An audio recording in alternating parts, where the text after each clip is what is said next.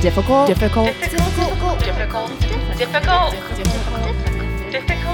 Women. Oh. Hey. Sober Marie over here. Sober Katie sitting over here. That's right. I'm weird when I'm sober. I'm weird all the time, though. So. I know, it's very strange. I have focus now. These two ladies who are doing Dry January, together we make the Difficult Women podcast. Huzzah. Woo! I want a martini. That's what a gin. This morning. Yeah. A morning. I miss my morning martinis. I miss my Sunday morning martinis. No, actually, I do not like drinking brunch. I've learned my lesson because, I don't like it. No. It ruins your day, especially if you're busy. Oh, totally. You got to go back and do some work when you're bad. freaking drunk and hungover. Not anymore. No more. No more. Never again. No, it's fine. We're sober. It's great. Happy Dry January. I have some good news. You do? Yes. Are you ready for this very exciting news? I'm holding on to the It table. affects mostly me for the immediate moment, but it's going to affect all of us very, very soon. What? The numbers are going down. The Oh my- Omicron numbers are going down. Oh, thank heavens. Yeah, Oh. I've been following that shit so close. I had it on my calendar. I was like making predictions. I was like, this is what it's going to, and I've been pretty close. So, yeah. So, but are they going down across the world, across the country, across just in New York City. Oh, okay, great. Just the places where it hit first, like the big cities where it hit first, it's going down. But some of y'all in the smaller towns, hang in there because it will go down. And the pattern, okay, this is nerdy, real quick, just bear with me. The pattern is basically it'll go up, up, up, up, up. And then once it starts to plateau, it'll plateau for about like 2 weeks or so. Just hang in there for those 2 weeks. And then it's going to start to go down. Oh. And then it'll go down pretty fast, according to South Africa. Anyway, that's just your little science fact of the day. And then the Voltron variant will be coming up. It will absolutely be coming up. So that's why you have to still get vaccinated. And boosted. So I've learned And boosted. Several of my friends are not boosted. I guess it wasn't time for them to get boosted. But once it's your turn, go get boosted. I think actually now it's everybody's turn over 12. Oh, good. Yeah. So get my boosted. friends who are 13, go get. Yeah. No, I have a friend that young, very healthy, lithe woman who she got vaccinated. She was uncertain about getting vaccinated. I encouraged her to get vaccinated. She did. And then she got the Omicron variant, but she hadn't been boosted yet. And she fared better than she would have if she hadn't been vaccinated. But she probably would have been better off being boosted. And she got sick around Christmas and she's still not feeling great. Oh no. So that's the thing about this shit, is it like the long COVID is what really scares me.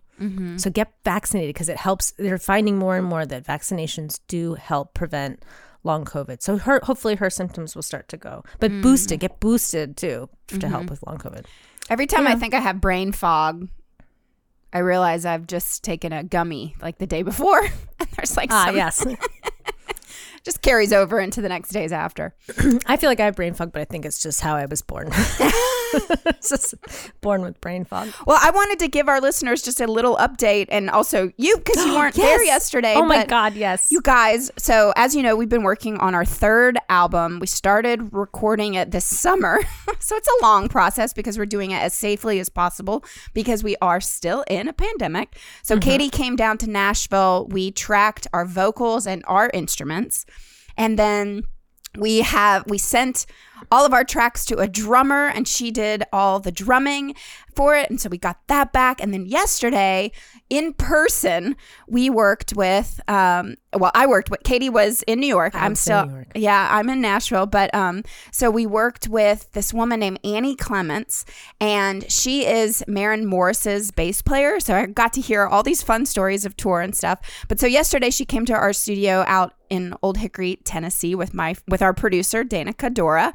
And at the same time, so this woman, Annie, is very busy. She tours. She's also a mom of a 19-month-old baby.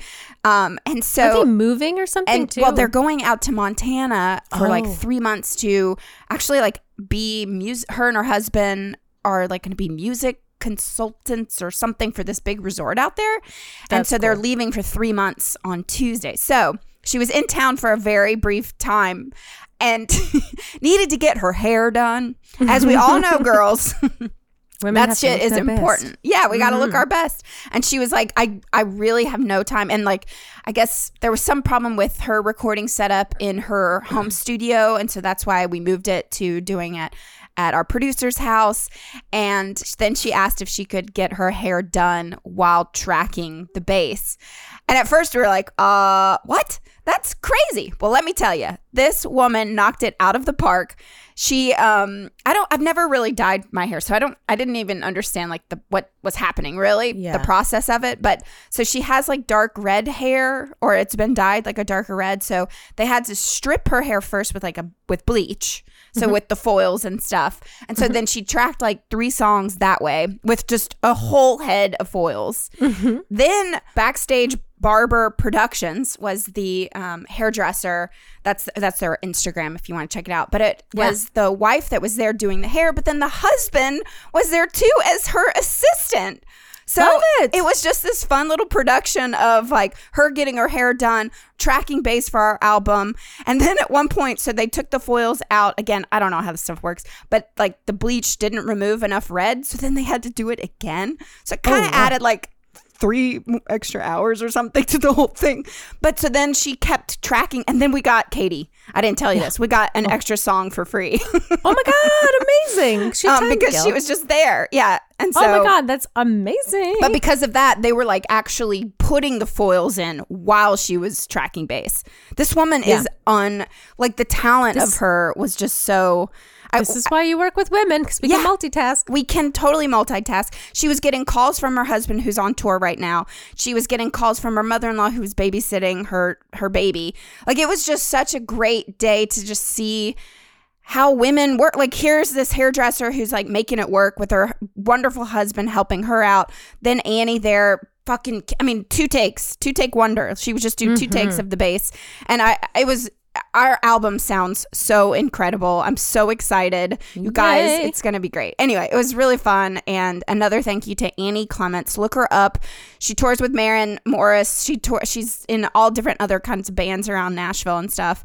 Really, really badass. It was just such an honor. So that's so cool. I wish I could have been there. But I know. I'm glad you could have, though. That's really me awesome. Too. Yeah. And at first I was like, maybe I shouldn't because of COVID. Like, but I did test before I went, and we wore masks. And so everyone was very responsible because we don't know what's happening. So it was great. I felt really, really safe and just so happy and thrilled. And again, our producer, Danica Dora, is fucking killing it. She had so many great ideas, and it was, I don't know. I just got very, very excited.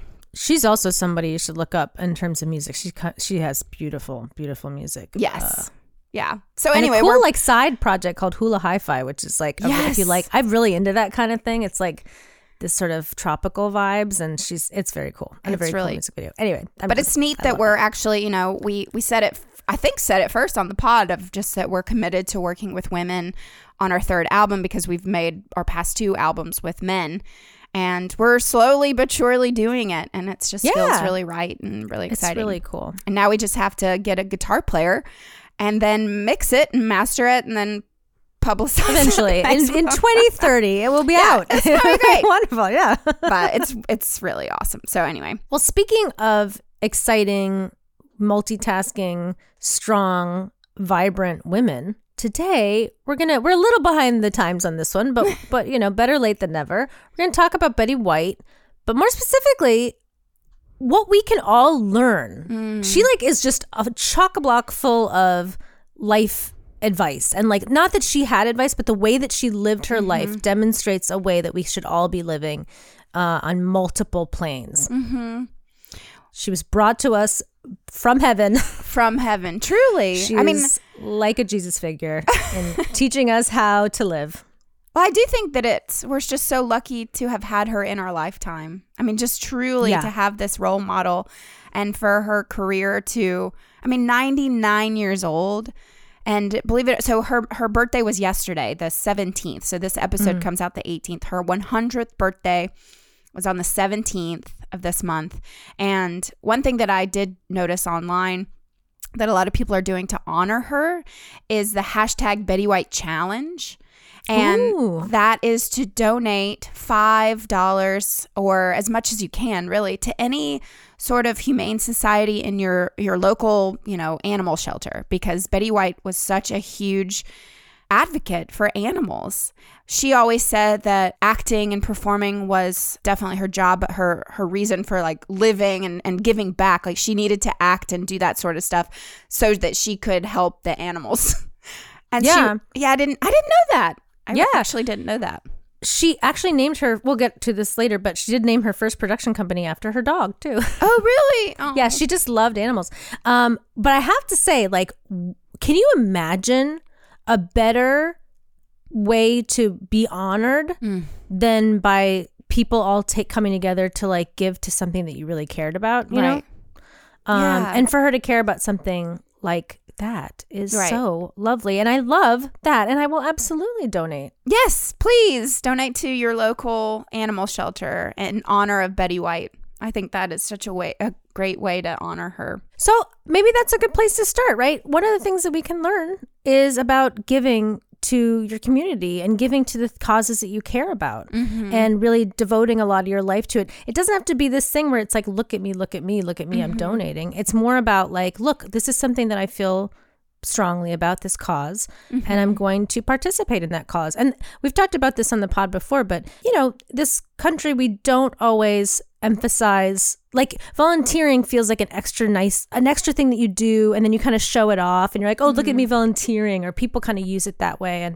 But it really should be ingrained in our community, because we don't have to help build a sense of community and to be helping community, especially as we move into the new way of living when we get rid of our capitalist society. We're gonna have to think. I'm just preparing everybody for the inevitable.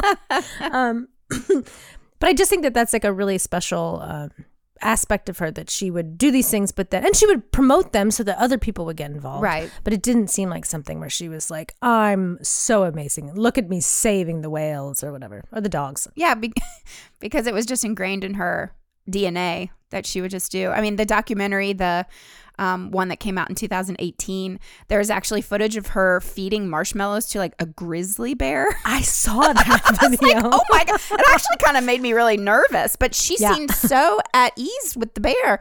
And that I didn't know that her family would go up to the Sierras and camp for like 3 weeks at a time. And she glows when she was glowing when she was talking about the animals that they would see in the wildlife when they were camping way up there. And so I think that it was just ingrained in her at such a young age. And that's just another thing that makes Betty White just the most incredible human.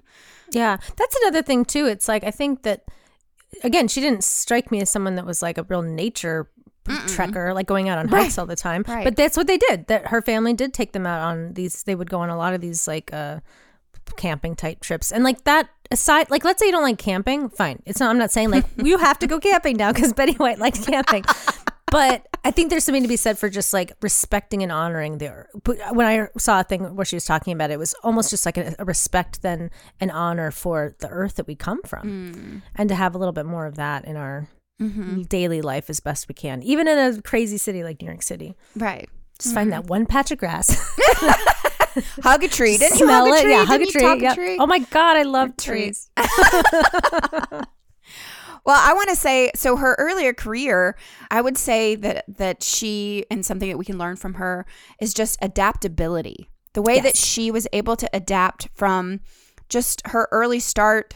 What was it? Like she was on a radio show at first, and then they asked her to then do it on television for 5 hours a day. And she didn't say no. She just adapted to that. And then they asked her to to do a live taping of 30 minutes of the Life with Elizabeth show that they filmed in LA. And I think she said like, I don't think this is really going to work, but I will try it. And then it worked fine. And she just is, her whole career, it just seems that she was quoted saying like, I'm such a whore, I can't say no.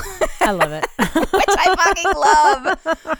But it also is just like, so I love that attitude of like not saying no, and adapting to the situation. And then like, I'm kind of skipping around her career, but I thought it was interesting that with that hot in Cleveland. Yeah, hot for Cleveland. Hot in Cleveland. Yeah, hot flashes in Cleveland. I kind of want to see it now. I missed it when it. But I think that this is also about her. You could say about her career is that like she agreed to do the pilot, but was like, I'll be too busy to actually film the show, but I'll try the pilot. Like, what's the odds of it actually getting picked up? And then it did get picked up, but she had so much fun filming the pilot. She was like, okay, yeah, I'll do it. And that's just like knowing what brings you happiness, and then and that is actually saying no to other things because you're happy doing this other thing. So and I don't know personally because I'm not in Hollywood. I would love to be in Hollywood if you're listening. But I think that probably is pretty rare in Hollywood to choose projects just because they bring you joy. It seems like a lot of times people are doing it for money or fame or whatever, but it seems like she always was making her decisions based on if they brought her joy. And finding ways to make that work. You know what I mean? Like, and of course, like she was in the industry for a long time, so everybody knew her. So maybe she had some ability to make those choices that other people wouldn't be able to make. But like in any of our jobs, again, we're not talking about just being like an actor. Like whatever your work situation is, you can find places to make sure that you're happy in that situation. You know what I mean? You do have more control over it than you maybe think. And the other thing about adaptability with her and like her work environment, number one, she was able to not only adapt to the different mediums, like where she was able to adapt from radio to TV and from TV to like the different kinds of roles she was doing within TV, but also just like get way past what people would consider her prime or something. She was finding places where she still fit in. So she was doing a lot of voiceover, which is like something she hadn't really done. She'd done radio, but it's not the same. You know what I mean? All of these things, if you don't know the entertainment industry, you might think, well, it's all under the same umbrella. It's like, well, yeah, but they're all different skill sets. And not everybody is good at all of them. And she was good at all of them because I think she'd go in and she'd figure out, how do I need to thrive in this environment? And then she would figure it out and do it. She did what she had to do to make it work. The other thing I thought was interesting in terms of adaptability, because I think a lot of people right now might be going through this, so I thought this was worth mentioning. She lived through World War II. And World War II itself totally threw her career out the window for a period of time. So she had been becoming like a rising star in radio. She was modeling. She was really starting to build like a resume and a career. And then World War II happened. Everything kind of stopped. And she had to stop what she was doing. She ended up volunteering to help deliver items and things like that. And there was what was the quote? Sorry. Oh yeah, they quoted her. They asked her about that time period. She said, it was a strange time and out of balance with everything. And it made me think so much of the time that we're in right now. And I know a lot of us have been having shifting work situations and trying to figure out what comes next. But what I liked about that, what was hopeful about it, was that her plans were like dashed, right, by the war. But then she was able to come back. She was resilient enough and adaptable enough to come back and be like, okay, we'll just, now that we have some, the war's over, what happens next? And she went right back into it and did what she had to do. And in your case out there listening, maybe it's not that you do the same thing, but to have the resiliency to be like, not feel like, oh, I'm fucked. Like nothing will ever be okay again, and to have the foresight to be like, no, it's, that was a blip in the road. Here's the next step for me, She also knew what she wanted. She wanted a career. And I think that that's really a beautiful thing, especially back then. Yeah, she was married 3 times. And it sounds like the first one, when she was volunteering, American Women's Volunteer Service, she met her first husband. And they married and they moved to Bell Center, Ohio, where Barker owned a chicken farm. And he wanted a simpler life. And she was like, no. And so they divorced and she moved to Los Angeles. And then she married Lane Allen, a Hollywood talent agent. They divorced because he wanted a family and she wanted a career, which this woman just knew that she wanted to perform. And then she married, I love like that in the documentary with Alan Ludden. He was the host of, Password. And like they were flirting early on and just like their relationship. And also I thought it was just interesting that he had to ask her to marry him twice because and she said no because she really wanted to focus on her career. But then But then she just. But he helped support her career. Yes. That was what was so great about that relationship, was that like that. I mean, that's another lesson, is like, don't settle for bullshit you don't want, you know, because like there are people out there that are there to help support you and help you grow. In addition to that, she was not a spring chicken when they met. I mean, she was like in her 40s or something when they met. So sometimes you're like, the love of your life doesn't come around when you're 20. Sorry, you know, children or whatever out there. Sometimes it takes longer. You have to know what you want. You have to know who you are. You have to love yourself in order to be able to love somebody else, I think. Yeah, and I think you said, and you have to know really what you want out of life, so that's why it is kind of. I mean, look, sometimes people meet people and it's perfect. So I'm not saying don't get married if it's really working out, but like sometimes, you know, people settle because there's pressure to get married and pressure to have children. And she was like, I don't want those things, and she lived a very happy, fulfilling life without children. And unfortunately, she lost her husband, but she also says over and over again, I got to experience the love of my life. Yeah. Which is such a beautiful thing. Well, I guess another place. Oh, sorry. I just wanted to say this one thing. When she was on the Actors Studio with James Lipton, he asked her when she, like, let's talk about heaven sort of thing. And that he asked if she thought heaven existed, and like when she would walk through the pearly gates, what would God say to her? And she said that God would say, come on in, Betty. Here's Alan. Oh. Well, did you know? I don't know if this is true, but I read that her last words were Alan. And a side note that I'm crying. I'm gonna cry. Yeah. Are you serious? And side note, there is we should do an episode of this because I'm getting obsessed with it. But there's a lot of stories about people that work in like nursing homes or like in hospitals or hospice. And very, very frequently, like very, very, very frequently, one of the last things the kinds of things that people will say as they're dying are things like, oh, it's grandma, or hey, Jim, or hey. And it's like they're seeing people that have passed over. So I like to think that, and it's would track with other people's experiences, potentially. I mean, you know, we'll talk about it later, but that maybe he was there to come bring her over to the other side. Oh my gosh, that is beautiful. Yeah. I'm going to stop crying. That is it's lovely. It is so pretty. It's so pretty. It's so pretty. And that she was able to still live this like incredible, she was in mourning, I'm sure, but she also was able to, this is a great lesson, was able to look at the situation and reframe it so that it wasn't just like, I've lost the love of my life. What do I have left to live for?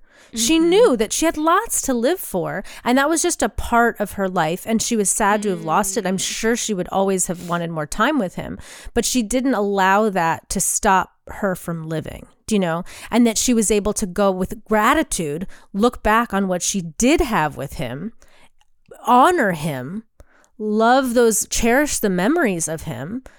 I'm sure she felt sad sometimes about it, but then also continue to live, you know? And I think that one of my grandmothers, when her husband died, she was just like lost. I mean, we lost her. It was it. And she lived for another like a long time, like another 5, 6, 7 years, something. I can't remember exactly how long, but she didn't want to live anymore. And she didn't, and she kind of deteriorated. And it was like, we all were watching this happening. And I remember thinking like, I don't want to go like that. It was awful. What I loved about Betty White is she's like, you know, she just kept going. Right. My other grandmother kept going and had, I think I've said this on the pod before, but she was like 90 and I was like, what's your plan or whatever? And she's like, well, in 10 years I'll be doing this. And I was like, and she had a plan. Walking around. She had a plan. She had lost 3 husbands. So she'd also survived World War II. She was from Hungary and stuff. So she was persecuted by Nazis, all that stuff. But she had been resilient, kind of like, not that Betty White went through that, but she had that same resiliency and was able to like take the gratitude and take from what she had and then also move forward with what was actually present now, and you know, not get too into the down in the dumps about stuff that didn't go right, you know. Anyway, side note unrelated to that thing I last mentioned, but I thought this was a fun fact. I'm still crying over here. This is like, I know, ridiculous. I know, it's beautiful. Her life is beautiful. We can learn from it. Yes. Side note, fun fact. Did you know that she was brought in to play Blanche. She auditioned for Blanche. Oh. And then she turned it down in Golden Girls. I'm talking about Golden Girls if you didn't know.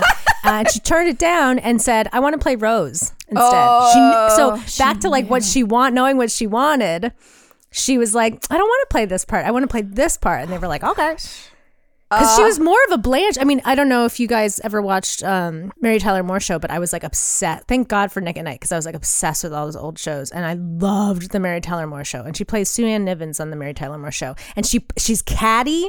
She's kind of a bitch. She's like sexy but older. Like, she was not like a young like 20-something woman. She was like, I think in her 50s or something when she played the part.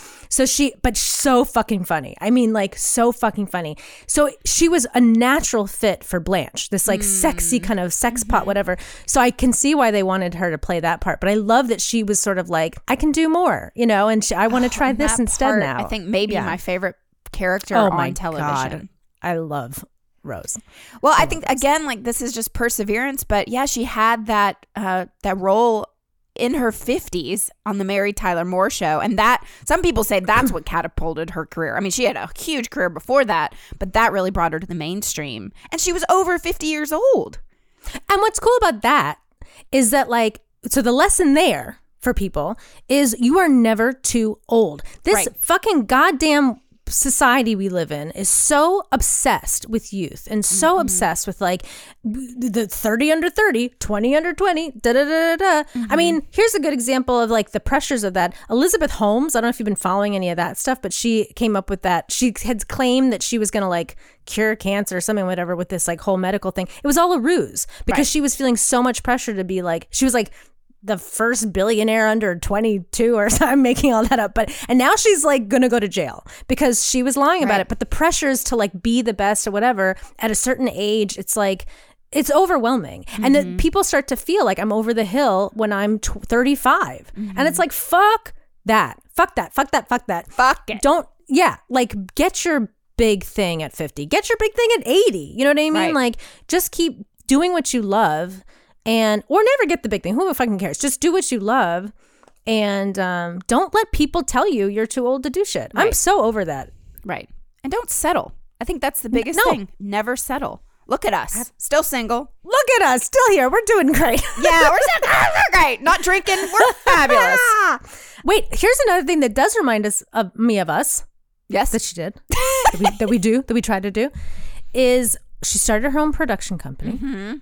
She became one of Hollywood's first producers, and she called it Bandy Productions, named after her dog. And what I want to say about that, in terms of like a learning something for your own life, is blaze your own trail. You know, we did that with the band. We were like, fuck this. We cannot make it through. You know, we're really banging our heads against the wall with this entertainment industry. Let's do something we like instead. We didn't even know we'd like it until we tried it, but we like tried this thing out. We said, you know, we're going to do it our way. And we have had a modicum of success that I'm very proud of. And I love that. I also like that gender didn't even occur to her. Like, it really didn't seem to occur that like she was the first female producer. She was just like, it was just my job, and it was natural, and like I was good at it, and I figured it out and just did it. And like the gender didn't ever come into play in her mind, or you know, she just did it. Yeah, I attribute that to her parents a lot too, because like, so she was an only child. Her mother kind of doted on her, but I think in a really nice way, not in like I think she says like, I was spoiled rotten, and I think she was, but like with love, it seems like. And I think that, and I assume that her dad must have been a stand-up guy too, because that unit seemed very healthy. So, and like, you know, healthy units produce healthy children for the most part. Yeah. So I love that idea that like she really didn't have to. Actually, that's an interesting thing. I wonder for you, the side note, I was sort of, I mean, my dad was raised around women because he had two sisters and then my grandmother, and he was always very like, we never had conversations like girls can do anything, but he definitely was like always pushing me towards the sciences and math and like engineering and things like that. So just without me thinking about it, similarly, as an only child, I never thought that much about boys versus girls until I got older, and then school kind of started to be like, oh, wait a minute, some of these guys are getting treated differently or things like that. But ingrained in my brain was more of this idea that like, what's the big deal? And then the rage came when I saw that society doesn't do that. Maybe that's where my rage comes from. Right. But for you, like you grew up in a house full of women. So similarly, it wasn't like you were being raised with a brother. So it wasn't like you were seeing like, oh, dad's treating, my brother like this, but treating me like that. So how do you think that means anything? I don't know why.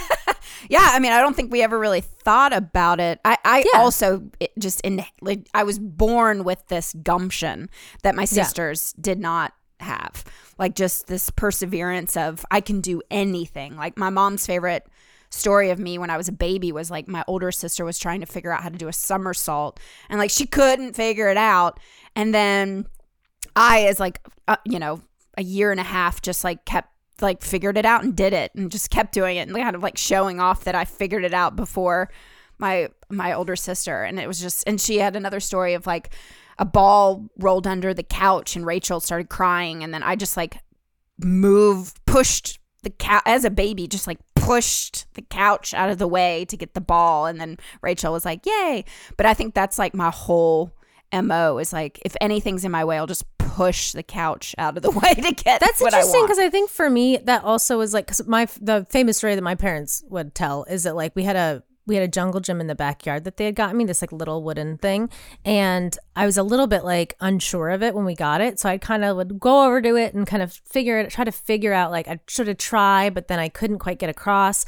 But they were like, we'd watch you, and it was like day after day you'd go out and a little bit further you were like figuring it out. How do I do this? And then it's like, a couple of days later we looked out and you're going back and forth over the jungle gym. Same idea where you're just like, I just need to like, I'm not going to quit because I can't do it. It's like I'm going to figure out how to make this work. And I think sometimes because this is now just private conversation. I mean, this will be on the pod, but just that like sometimes I forget that that's not inherent to people because a lot of the women and people that I hang out with tend to be like that. So that's a good thing too. So if you're someone that doesn't necessarily have that urge to keep pushing through and all that, like sometimes we don't need that, right? Sometimes you don't have to be that person. You can also we need different types of people with different personalities. But if you're, I don't know, if you're afraid of taking risks, like maybe try and see what happens.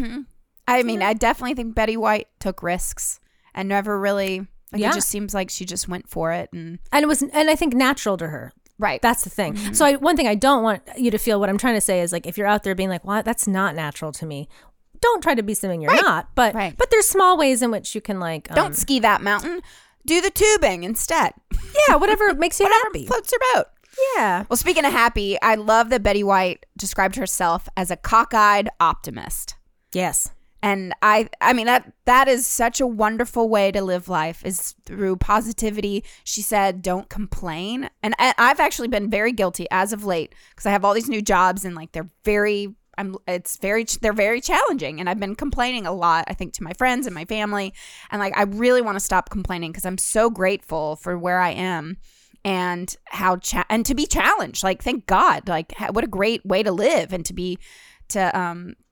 I don't know. I really like that idea of don't complain, don't stop complaining, and be optimistic and be grateful. Yeah. And I know that there's like a thing going on right now. I was thinking about this earlier, that like about toxic positivity, which is sort of like, just be happy, just be happy, just be happy, which is very prevalent in our like social media right now because they're just trying to totally I don't know, pull you out of that, sell you on that thing. And look, we're living in a horrible time. Horrible. You know what I mean? Horrible. So if you're not feeling happy all the time, that's totally fine. And if you're not naturally optimistic, that's even okay. But I think that what I think the lesson, and Marie was just saying it, which is that like, but try to, if you can practice a little bit of gratitude for what you do have, it's not about like, it will just make your life better. I promise you. Like, it will just make your life, you will feel better every day. And then if you're feeling better, you can treat other people better. And it's infectious. And it is, yeah. And it just, I don't know. I've been on both sides of this. I guess I'm speaking from someone that has been fully on both sides of this coin, where like depression has fully overtaken me and I'm just in like the darkness. And the idea of like, just be happy makes me want to shoot somebody, which is not a threat, right? But it really makes you like homicidal, because you're like, you don't fucking know what I'm feeling right now. You're gonna tell me to be happy? What do you have to be upset about? It's not about that. I have a chemical imbalance and I'm fucking struggling. Right. And one of the things that's really helped me come out of my depression is that gratitude. Is being able, just for the little things. And people sometimes will be like, what am I grateful for? I don't have a job. I don't have whatever. If you're breathing, if you're walking on two legs, if you're able to, you know, have a conversation with another human being, if you're able to, you know, there's something to be grateful for. You know, even if you can't walk on two legs, there's other things to be grateful for. Maybe you're grateful for the fact that you're still alive, you know, and you have a friend or something, or your pet, or and it builds. I just want to say that you build it. It doesn't always come right away. It takes time to find what you can be grateful for. Right. Well, I haven't talked about this on the pod, but I'll go ahead and say this. But a couple months ago, my mom had a heart attack, and it was awful and it was so sad, and she's fine. But when I had therapy the next couple of days, I told my therapist, I was really upset. I was crying. And she was like, what are you grateful for from that? And I was like, nothing. There's nothing to be grateful. And she was like, she didn't die. She didn't die then. She was able to get to the hospital. She was able to get good care. She's alive. She has her family. I mean, that's the thing, though, is that like you have to then reframe it in your brain and find the gratitude, because it can just pull you down if you really just succumb to it. So it is a choice. And that's why I think Betty White, going back to her, is that like the shit that she went through her entire life could have just brought her down. But she chose to reframe it in her brain, chose to look at it with an optimistic eye and to love. And I think also like she said and led with what she thought and would tell people her thoughts. She wouldn't let things weigh her down.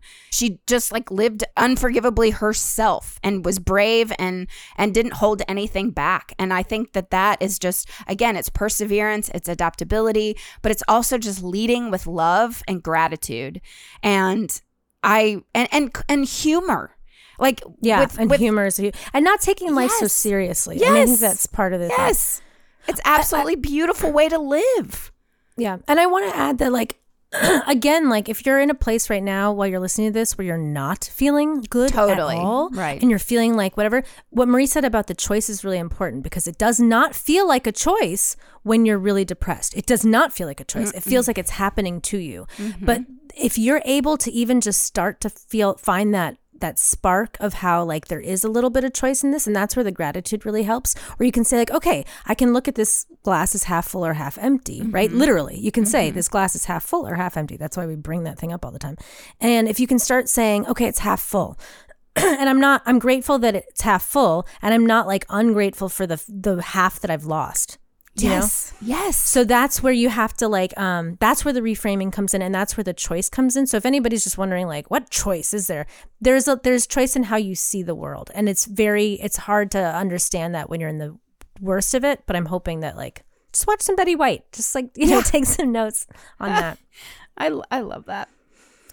She also has been quoted that it's very important to sleep, to get your 8 hours of beauty rest. Love it. And 9 if you're ugly. Oh. I need 11. I love it. Isn't that funny? So funny. I mean, and oh God, that sense of humor. I think also, not everybody's like naturally funny, but just finding the funny in things, everybody can do that. Everybody can find funny. And not mean. I mean, that was kind of mean, but it's funny. It's funny. Well, on the set of the proposal on her last day, it's in the documentary, but I'm just saying it again, but she turned to the crew and said, "This was the most fun I've ever had standing up." Yeah. She's so good. Oh, so I just good. like her like perverted sense of humor also. Yeah. Like there was that sexuality that like came through. I mean, especially when she did when her jokes with Rose and on the Golden Girls it was so unexpected. And it kind of made me think a lot about our act, because you were able to like get it in there by looking sweet and whatever. and then really drop those bombs that make people I think that those mean jokes, those like quote unquote mean jokes, work the best when the person saying them is actually very nice and kind. Yes. I think when we hear mean jokes and they feel really mean, it's usually because that person has a lot of anger, like real anger and like hatred toward whatever they're talking about. You see that a lot in like open mics and stuff where these guys are like shitting on women, and it's not funny because they actually feel that way. And she doesn't really feel that way about that stuff. Yeah. Another big lesson I think we can all learn from Betty White, and this people have been talking about this a lot on the internet, but it's worth mentioning again, is her advocacy for other people. And the famous story that's been going around is that when she had her Betty White show, that was her show that she was producing, she featured Arthur Duncan, who was a tap dancer, and started getting a lot of hate mail or a lot of pushback and saying like, we really don't think you should have a Black person on the show. We really don't like seeing Black people on TV.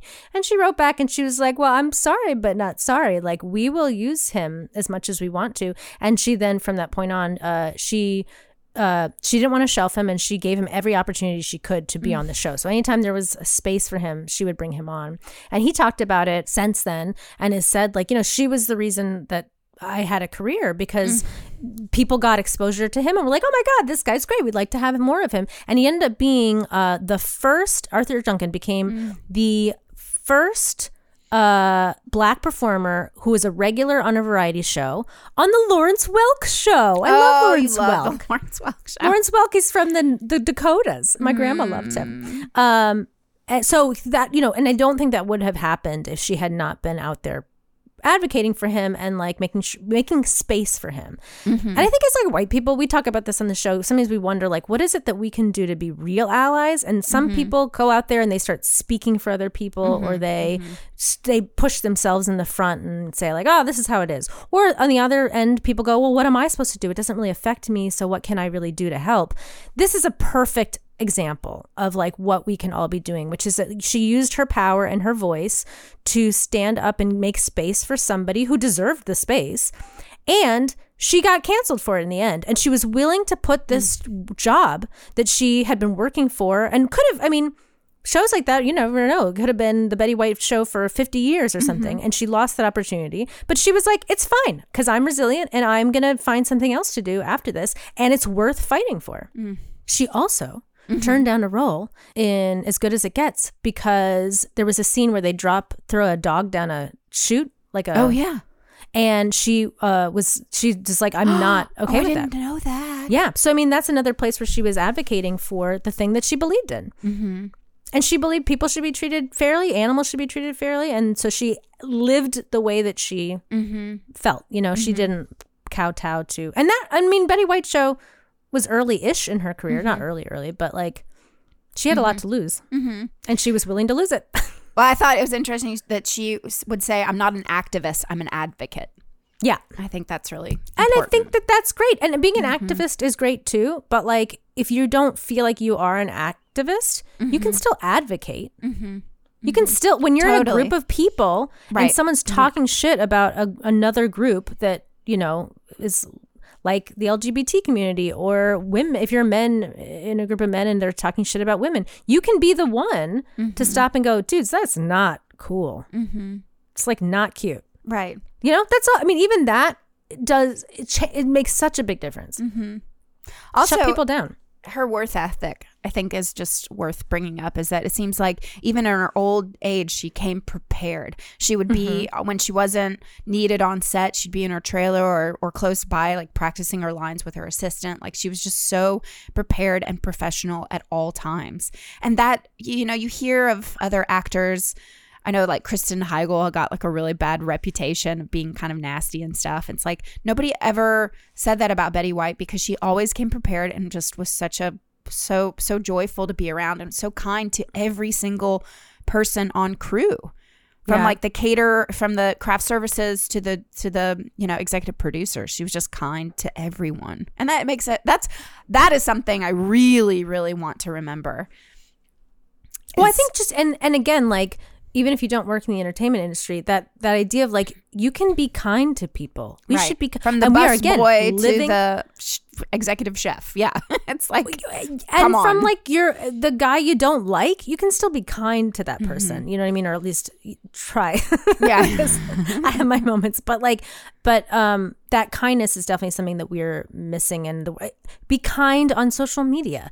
Maybe and that's something I had to step away from, where I was like getting into these fights with people over like politics and stuff. And not that those things aren't worth fighting for, but it's shocking how quickly those conversations devolve. They're not conversations. They just devolve into name calling so quickly. And we don't need to do that anymore. We don't need any more of that in this world. And she was certainly not somebody that did any of that, which is cool. And then also in terms of work ethic, just in terms of relating it to something outside of like learning your lines in like an entertainment way, the thing about what that translates to me for like a regular person is that like when someone is prepared at their job or whatever the task is going to be, whether it be work or an activity or whatever it is, and they're present and they're prepared, that is a gift to the people around them.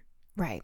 So let's talk about it within the spectrum of your family. If you're the person that's in charge of the dishes, then you go and you do the dishes because it helps alleviate the stress from the rest of the community, right? Which would be like your family. If you're working at your job and if you're a server and you're not like pulling your own weight in a serving capacity, you're not working with your fellow teammates and it's putting more shit onto them. You know what I mean? And that kind of stuff, like that's where you can translate that into your everyday life, where it's like, what am I supposed to be bringing to the table here? And am I bringing it or not? Because it's not just about yourself like growing as a person. It's about how is that going to also make everybody else's life around me easier too. You know, and I'm not saying like you give yourself to everybody and we're going to do things for other people. But it's like, look, if you're responsible for something, be responsible for it. Show up. I love it.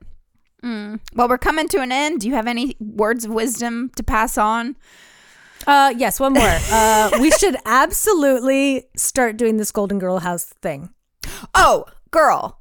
Yeah, I mean, definitely. This should be a thing. Absolutely.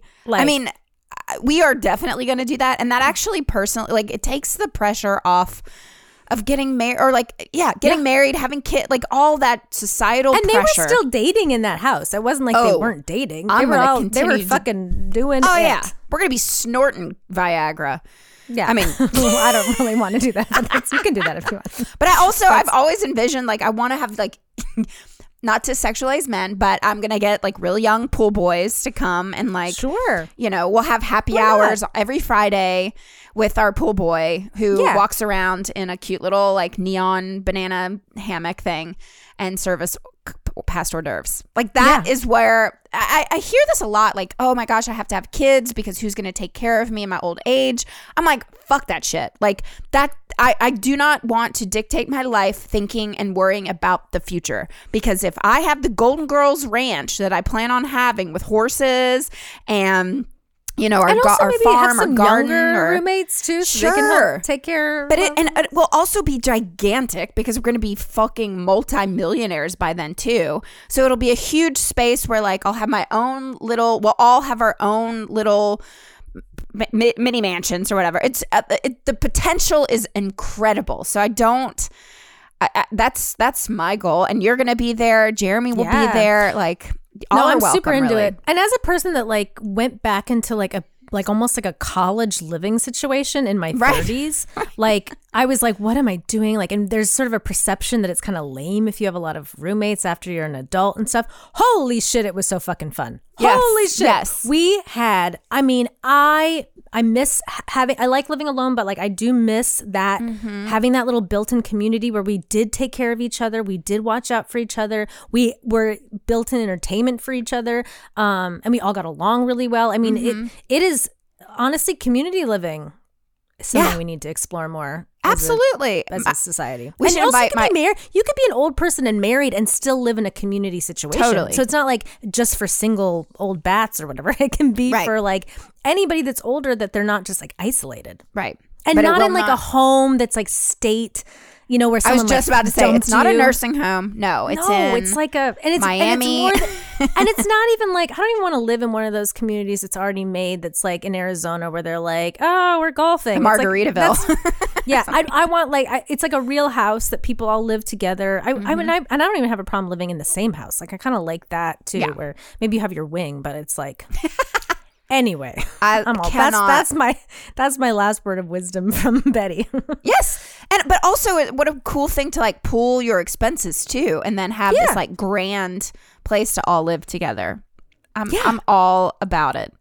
It's gonna happen. And then like also like it's hard for older people to like keep their places clean. One of the reasons why they get pushed into like old folks home and stuff is that they can't keep up with some of the like maintenance. But if like you have 6 women all doing their little part, then you can keep the place clean and tidy and safe, and everyone's watching out for each other. Like that works. We're gonna get a housekeeper as well. And a personal chef. We don't even need it. I think we could do it ourselves. Are you kidding me? Who's going to change my diaper? I will. That's the whole point. Oh, that's okay. That makes me really happy. Yeah. Oh, that's really nice. I was thinking like Elvira would. That's our housekeeper's name. She's from Transylvania. Yeah, we're like, you have to wear this.